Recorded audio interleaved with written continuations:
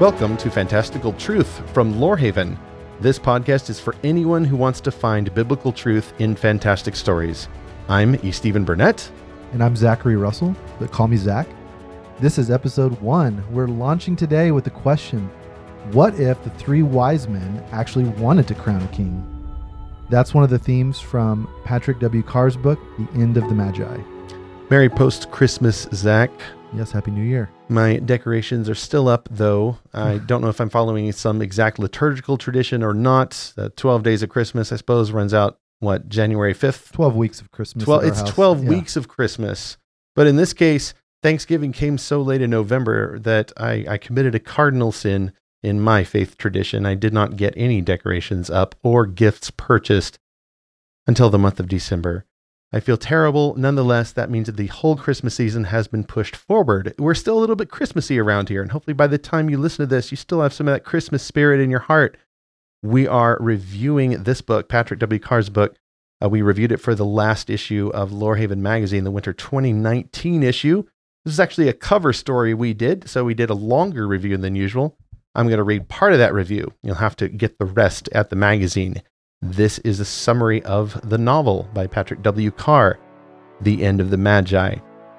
Life should be simple if you're a member of the biblical Magi. You come out of the box once every Christmas and you get to wear a cool turban and ride on a cool camel. You get a simple quest to seek the Christ child with only some minor Herod-related villainy to make things interesting. Then you return home by a different route. So it should seem if you only read Matthew 2 and or install a nativity scene.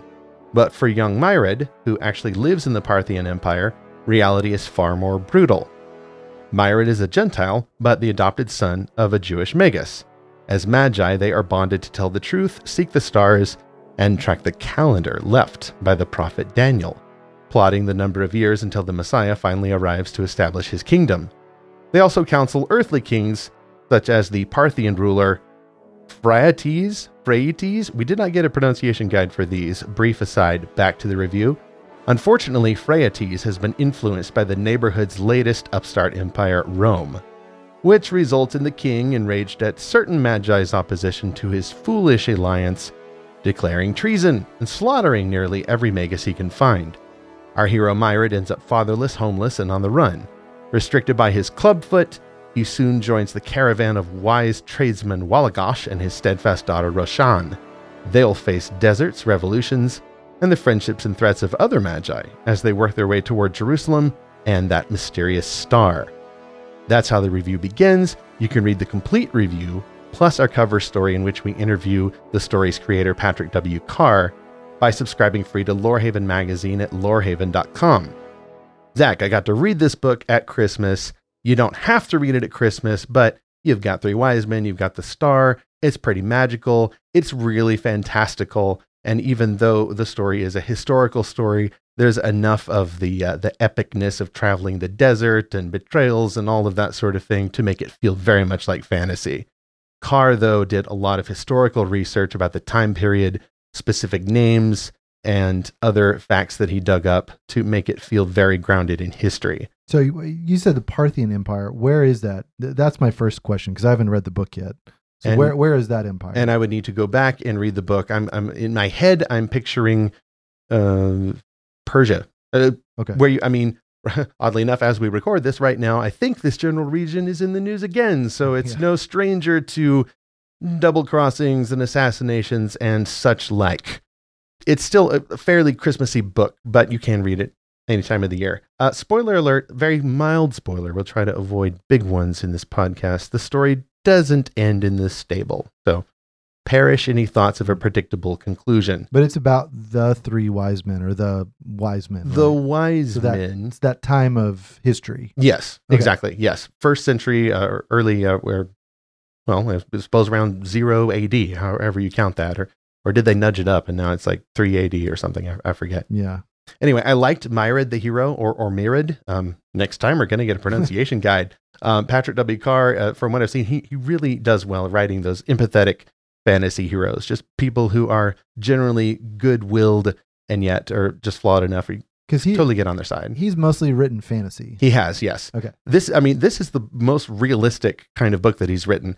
He's done a trilogy before. And then he did a epic trilogy with a prequel. Like each one of those books, was like 160,000 words minimum. You can get more of that information in that cover story that I mentioned. He goes into quite the process of how he got into this. And honestly, it was really hard work for him for a while, putting all that much story together.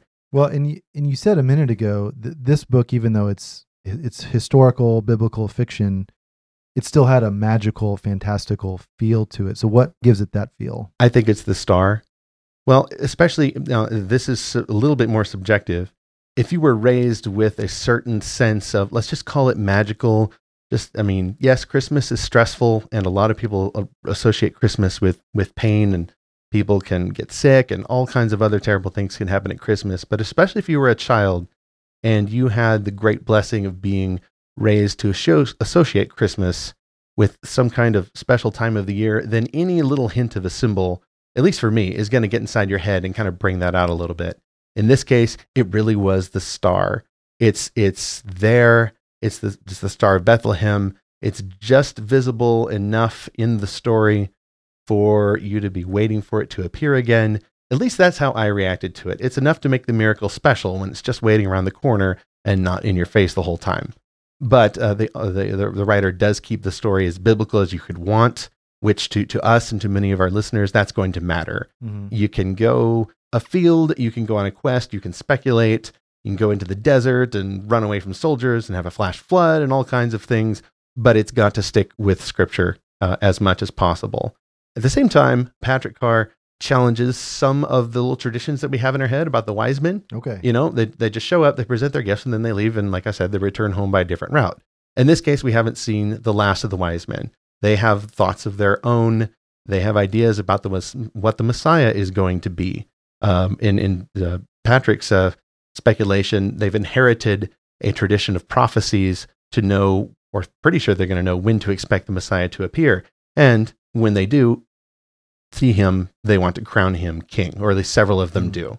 So that really is what launches the big theme. They're not just the Amazon delivery guys. No. They just show up for some gold and frankincense and myrrh, and then we'll be on our way and we're vanished.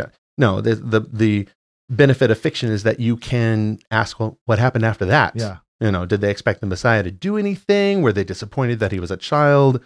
Yeah. And then the story kind of goes on from there. That brings a lot of questions to my mind, because was their plan originally to just go home, like as we read in the text, or did their interaction with Herod and then the dream they had, did that just kind of throw everything for a loop? That makes me wonder that right there. So I should probably read this book and find out. But, something I want to ask you about, because I wonder if the book goes into this. You talk about it being as biblical as you could want. My kids have recently been talking about how, oh yeah, the wise men didn't show up when Jesus was born. They weren't there in the stable.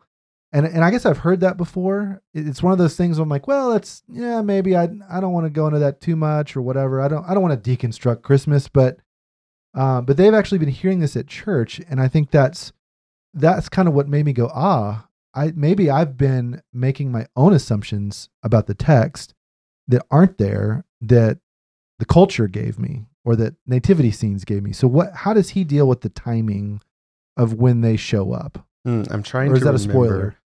It may be a spoiler, which I would want to avoid.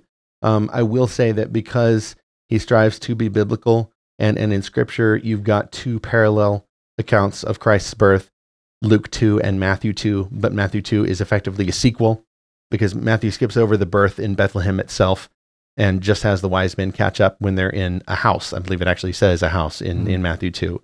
So it's some months after the child has been born. And then Luke actually has a narrative after the birth where Mary and Joseph are actually going into Jerusalem, and they meet Simeon the prophet and a prophetess named Anna, both of whom have been expecting the Messiah.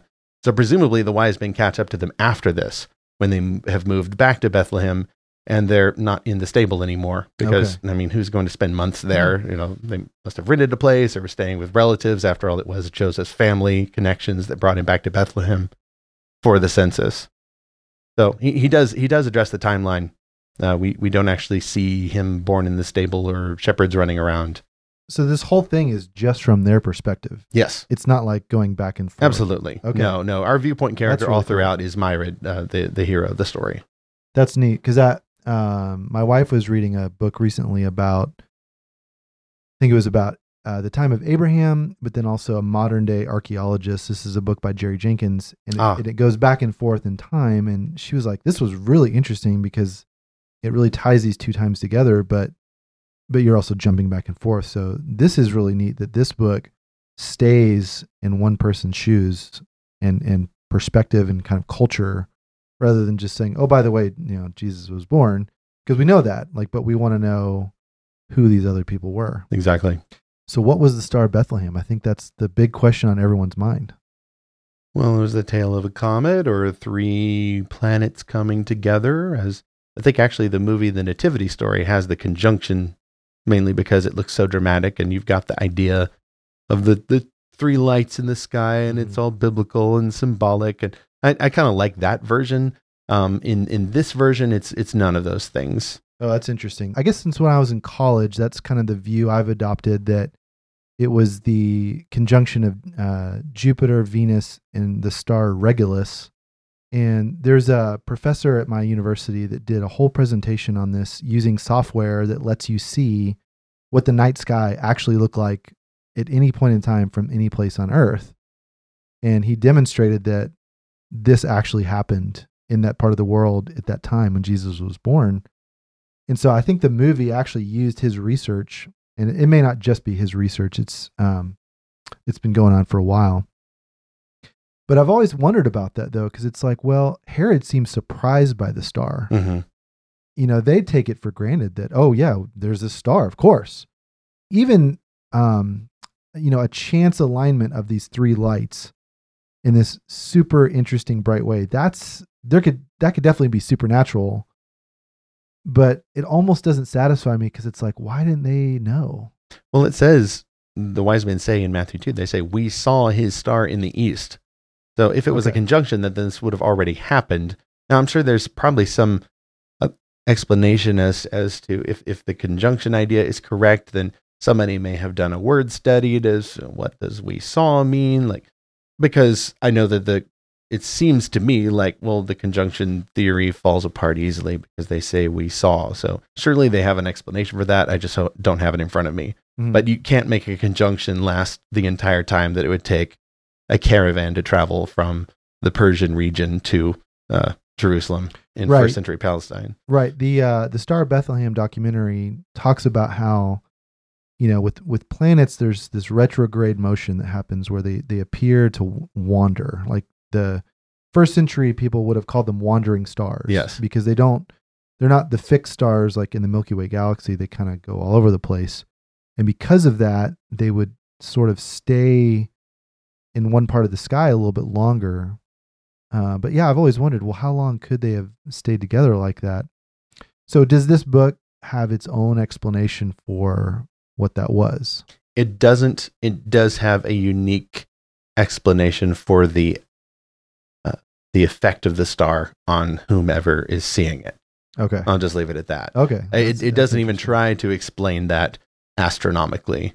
And that's part of what leads to the magic that I mentioned earlier, is although there's plenty of thought put into, the idea of a prophetic calendar left for these people by the prophet Daniel, which is extra biblical speculation, but, as we'll see in a moment, may have some credence behind it.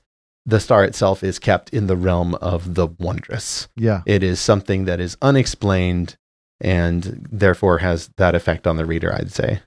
Well, as you know, Stephen, one of my favorite verses is he also made the stars from Genesis 1. Got that on a t-shirt. Yeah. And I've often wondered, was this one of the reasons why he made those stars? Was this astronomical event? Did he look all the way through history and say, that's when Jesus will be born, and so this is what I'm going to do with the stars? And he kind of wound everything up to happen right then. And, and there's some people that might say, well, that's the only purpose for the stars is just for signs and wonders here on earth or for telling of seasons. As we were talking earlier, before we started recording, I was reminded of this short story by Arthur C. Clarke called The Star. Yes. His take on it was that these astronauts go in search of what this was, and they find out that there had been this, basically a supernova that wiped out a whole civilization, and a Jesuit priest that's part of this group sort of has a crisis of faith about it. It's like, wait a minute. So God wiped out this whole star system and all its people just so we would have the Bethlehem star to send the Magi to visit Joseph and Mary. And, that's just a fictional take, right? We've never actually been there to know. And it's sort of like a depressing and maybe nihilistic take on it.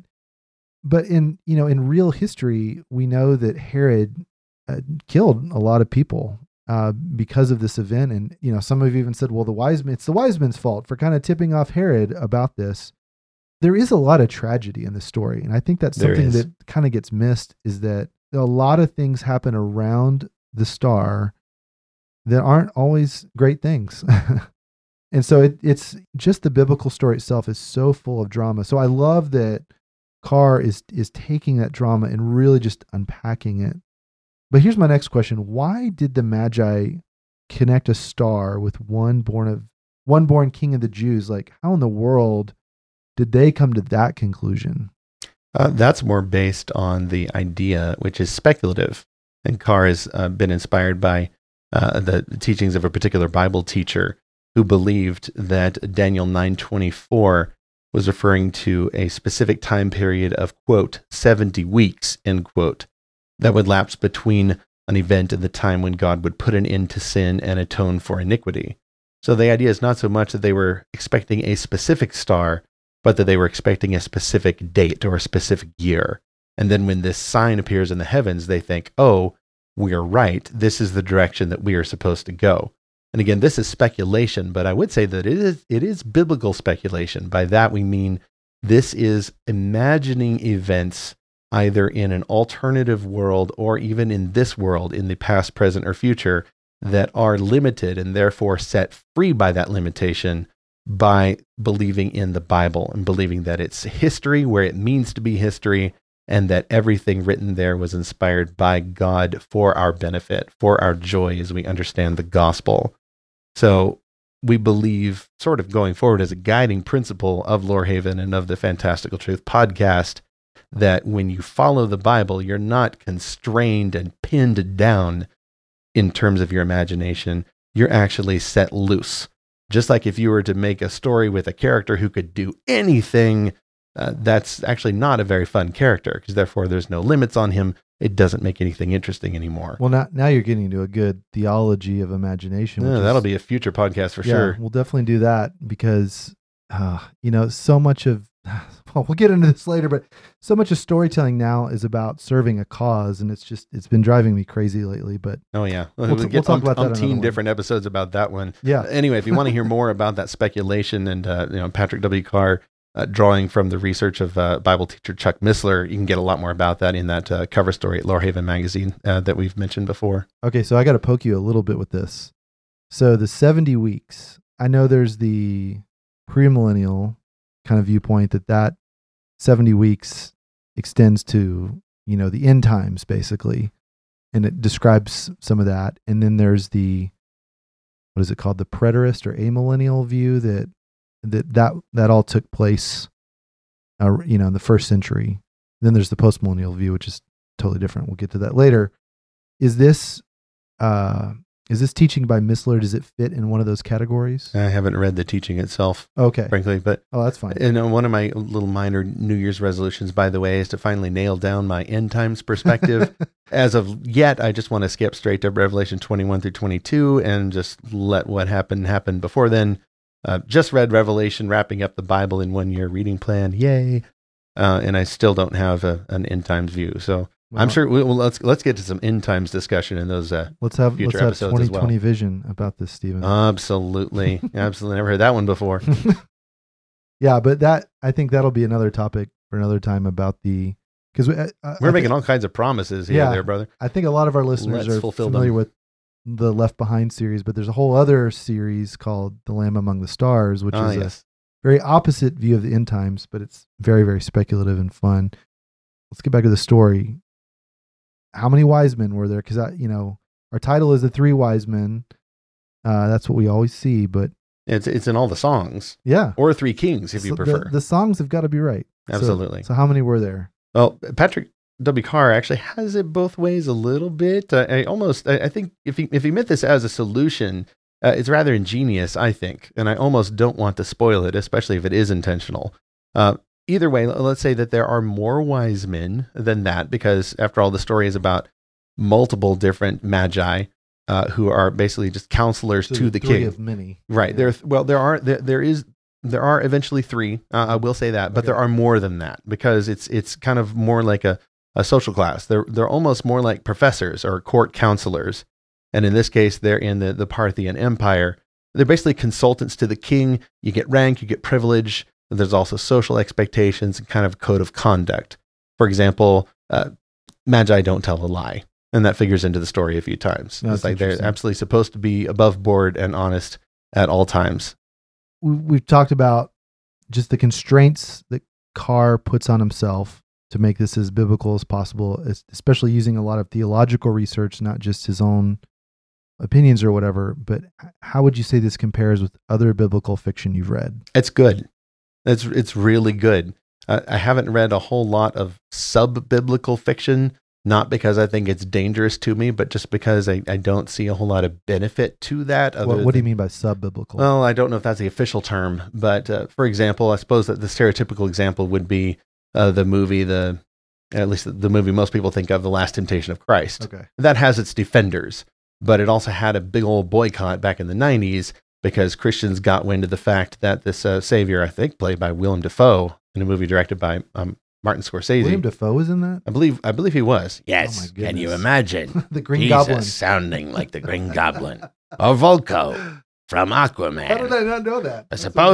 Surely, about 25 years never ago, watched it. he would have sounded a bit mellower, perhaps. But Anyway, Or if you want more impressions. no, I want more impressions. I got a few, and my younger brother has even more. But no, at least the rumor about this movie, I haven't seen it, so fair warning. The rumor is that it took the story in a completely different direction and imagined what would happen if Jesus had not gone to the cross. Okay. And at least what I had heard is that it then circles back to finish that, but it like does this whole alternate scenario and got a lot of people upset. And I can understand, because when you are dealing with the Bible, Christians believe that this is the story of stories. It is absolutely It's true. history. Yes, Yeah. exactly. And especially when you get into details relating to the gospel, whose pivotal event is the arrival of Jesus personally, God and man put together in the world on mission to live the perfect life and die and raise to life again.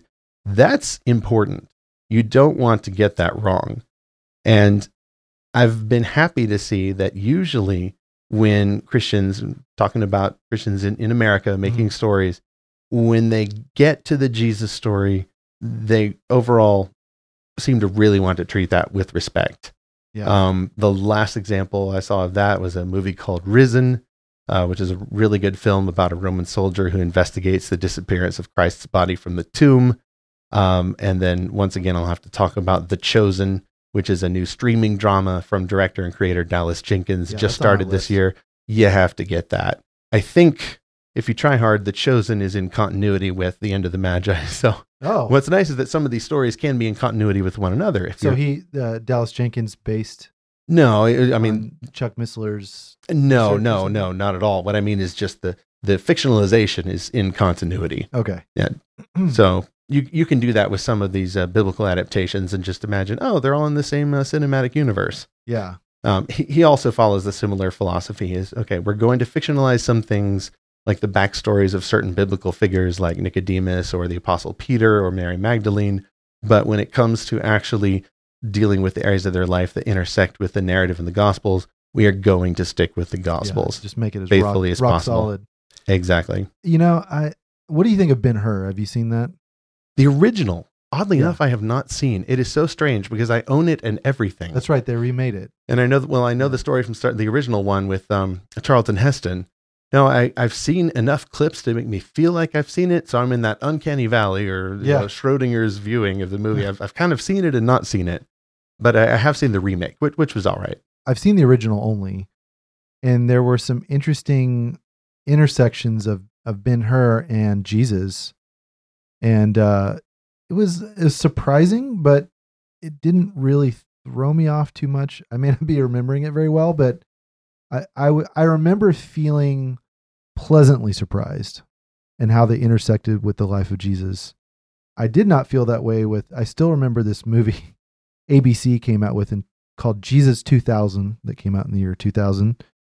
And Everything was 2000 right, in the year 2000. 2K. Gateway 2000, the computer company. Yes. Now we're living all that again with 2020. But That's true.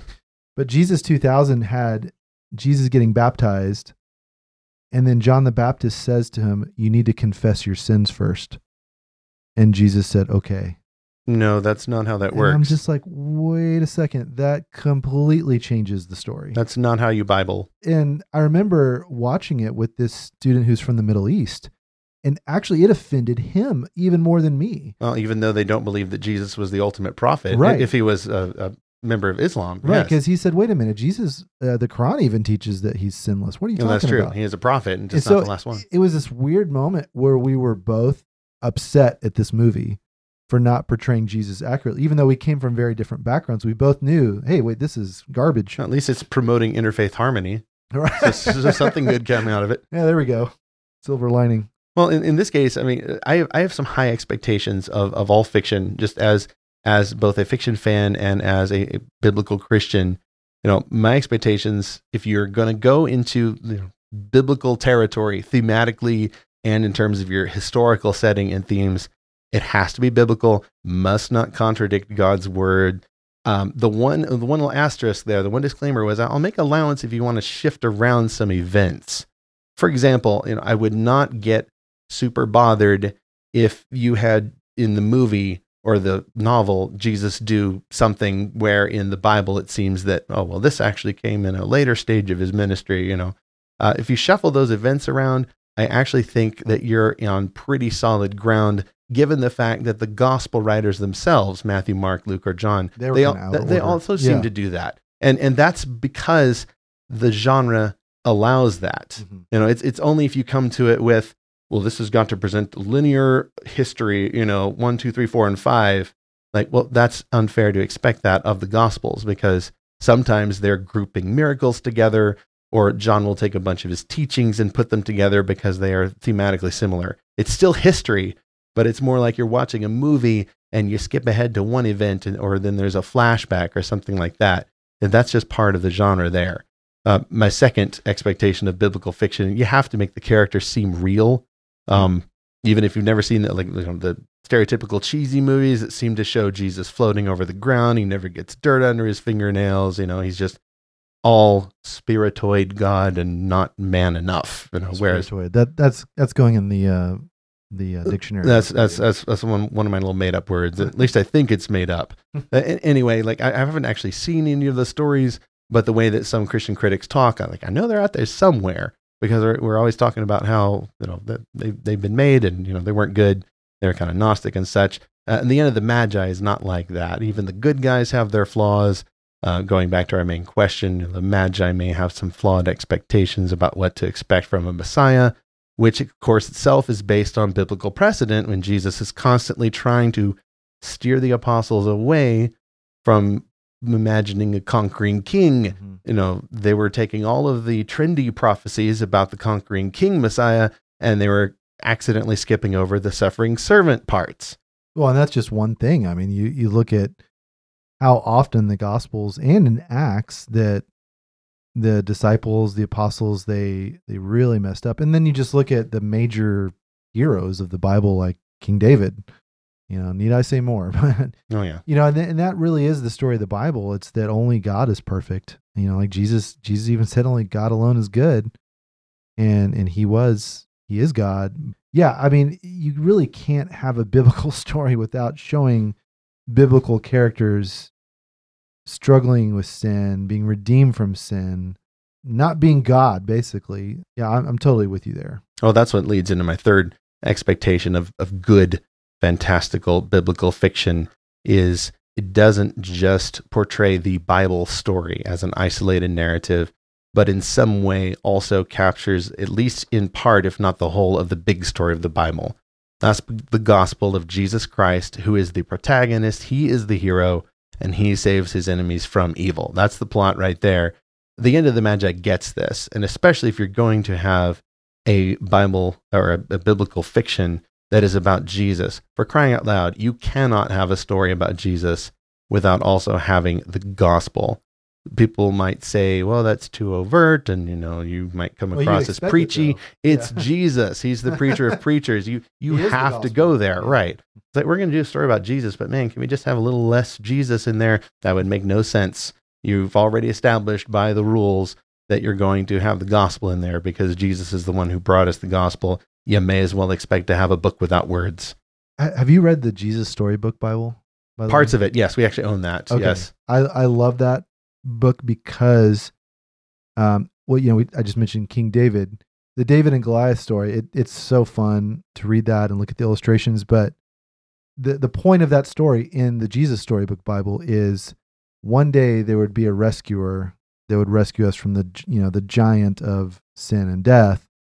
And every chapter sets that up. It has something like that there would one day be a hero or a rescuer even greater than this hero. Exactly. Which is, goodness, it's such what we need, and not just like you can conquer your giants or you can put out a fleece. And, we take so much of the Old Testament and make it about us when it's really pointing to Christ, and he's the fulfillment, not, whether I get a raise at work or something. But I love that book for how it continually puts that focus on Christ. So that's great to see that this book does that. That makes me really want to read the book. No, definitely. Okay, so here's just some other random questions I had.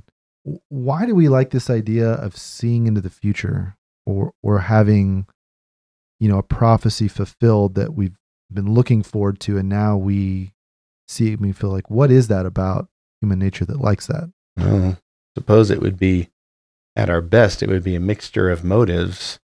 If we like seeing into the future for good reason, it's because God is outside of time and has set the example of telling us what to expect. And so we can anticipate that he will fulfill those promises. For Jews in the first century, if there was expectation of a Messiah, it's because God told them to expect the Messiah. It was his idea to forecast the future. It wasn't something sinful they were doing. Now, the problem, of course, came when they were getting confused at best, and they were elevating certain set of the messianic prophecies and not the other. Although, honestly, even in just looking back now, I kind of don't blame them a whole lot just because of where they were. If you're being oppressed and all of that, then yeah, you're going to err on the side of the verses that talk about you being set free from your physical oppression. But Christ's first coming was mainly to deal with the oppression of sin, of their deadness in sin, and the fact that laws and sacrifices pointed to him as the solution rather than the salvation in and of themselves.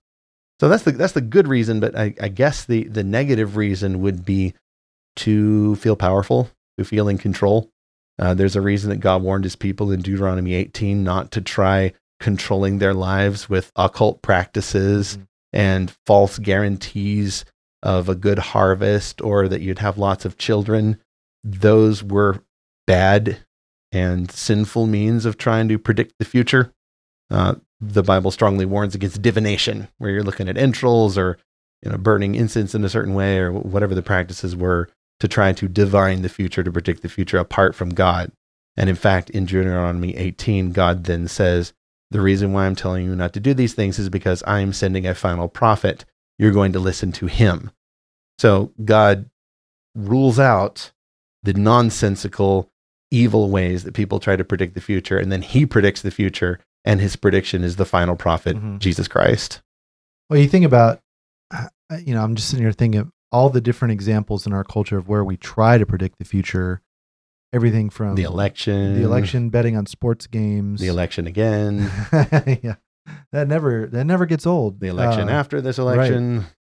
Yeah, and then I think of this. There's this combination happening with the Magi that they're predicting the future with this star that going back to the 70 weeks. Right. That's kind of their framework, and then it all leads to this star, which leads them to a king, and that's sort of a universal desire there too, that, the Israelites wanted a king to be like the other nations, but then they got Saul. And we've probably seen that play out in our country, and I'm not going to name names. You could probably find a president you don't like and he'll apply. That's Depending on how far in the future you're listening to this, she'll apply. another King Saul Exactly. right there. A lot of King Sauls run for office. I feel like there's a certain amount of narcissism that just goes with the job title. Oh, exactly. Even for a very good leader, there's going to be a streak of narcissism there. Otherwise, you would not subject yourself to that, even in the best possible scenario. In this book, do the Magi have some sort of culture that revolves around seeing into the future or predicting the future, or was it just with this Daniel prophecy? No, and that actually would bring up some of the conceptions we have in our heads, possibly based on beautiful illustrations. Where there's a group of men in fine robes and there's gold everywhere and silk everywhere, lots of red, lots of purple, lots of gold, of course. And I think even in the movie, in the Nativity story, you have these three men who are in this, Lord of the Rings style environment where they actually have, actually it's more like the astronomy tower in Harry Potter, all these little spinning things around each other. Yes, the reflecting pool, and this is a little different. Think of, they're advisors to the king who have a prophetic calendar, and in fact, they don't do a lot of astronomy, as I recall, and they do absolutely no astrology. Oh, interesting. Astronomers study the stars, astrologers study the stars and try to make predictions based on their movements. Yeah, neither one really goes on much. This is the only star-related thing that they do. Exactly. Oh, that's. They're familiar with the stars, like anyone of the era would be. They know where the constellations are, and so they know this wasn't there before. Yeah, but that's all. They would obviously see a lot more of them without all the light pollution we have now. Right. Not a lot of telescopes going on in the story. Okay, so we've used the term fantastical fiction because we are the Fantastical Truth podcast. So is biblical fiction fantastical fiction? Yeah, someone actually asked this question after the magazine came out, and I knew to expect it because of the stories that we've done. Let's see. Our debut issue of spring 2018 of the magazine, we had James L. Rubart on the front, and he had written a story that contained some light fantastical elements. A man had gotten amnesia, and before that his marriage had been falling apart, so he wasn't sure what was going on. There's a lot of spiritual guidance and sort of things that are going on in there. Definitely contemporary, yes. Not a fantasy world. He was a football player. Biblical times. No, definitely not. I would say it's very light on the fantasy elements, but just enough to qualify. Now, how far do we push that? For example, if there's a Amish story where a character falls asleep and believes that she wants believe that God is telling her to leave her community, is it a fantasy novel? I don't think so, because we believe that God in some ways does sometimes break into reality, even now, to do something miraculous or providential. And I'd say there's a difference. A providential thing is like timing, like you just happened to get a raise at work right before you had a big medical expense. I'd call that providence and not a miracle, but it's still God moving. Either way, in this case, I would say that it is fantastical just because of the star. The star itself is like a pivotal, miraculous intervention. Of course, the incarnation is a pivotal, miraculous intervention. God became man. The second person of the Trinity became incarnated. He was real. He had skin and bones and a beating heart and a digestive system. Baby Jesus filled his diapers, or whatever the equivalent is there. We won't get too detailed there because we still don't want to disrespect our Lord, but it was real and it was physical. There's also just the Christmas connection I mentioned earlier.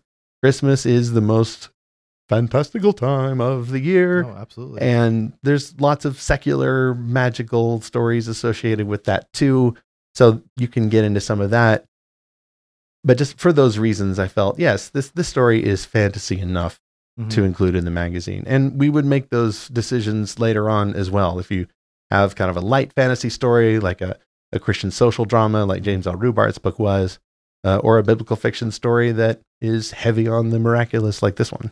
Well, that's such a great point, that the star really is, all by itself, that is fantastical. Because it's either what I said, it's, or what my professor in college said, which is God wound up the universe so that this conjunction of stars would happen at this specific moment in time. If it was a conjunction, yeah. And so that explanation, by the way, would rely a little bit more on providence. Sure, but that's still supernatural that God It is, yes. knew before history began how it would turn out because he's in control of it. But I think there's something about that explanation that's always sort of bothered me, which is we have no problem accepting the incarnation. So why do we have a problem accepting that the Bethlehem star was something totally supernatural? You can get into a lot of apologetics discussions with people, and they're like, well, I can accept that Jesus died on the cross for our sins, but not that he came back to life. It's like, wait a second. First, you're starting already with the incarnation. It's like there's some supernatural event that you take for granted. So why does another one bother you? I don't know. Well, you also are operating in a world where it says in the beginning, God created the heavens and the earth, right? Which in terms of scale is already the most miraculous event ever. You've got the creation of the entire cosmos, an expanding universe, and every single physical law operating to make it happen. This is my hobby. I love to learn about astronomy. I wouldn't call myself even an amateur astronomer, but that's a great point that God made all of this. So what does it matter that he made one more star? Because he made everything out of nothing anyway. It's not like he just took another universe and just plopped it in this one. Right. Well, in terms of the pure physicality of it, resurrecting a person is no big deal. Exactly. That is actually one of God's smaller miracles. The incarnation, a considerably greater deal.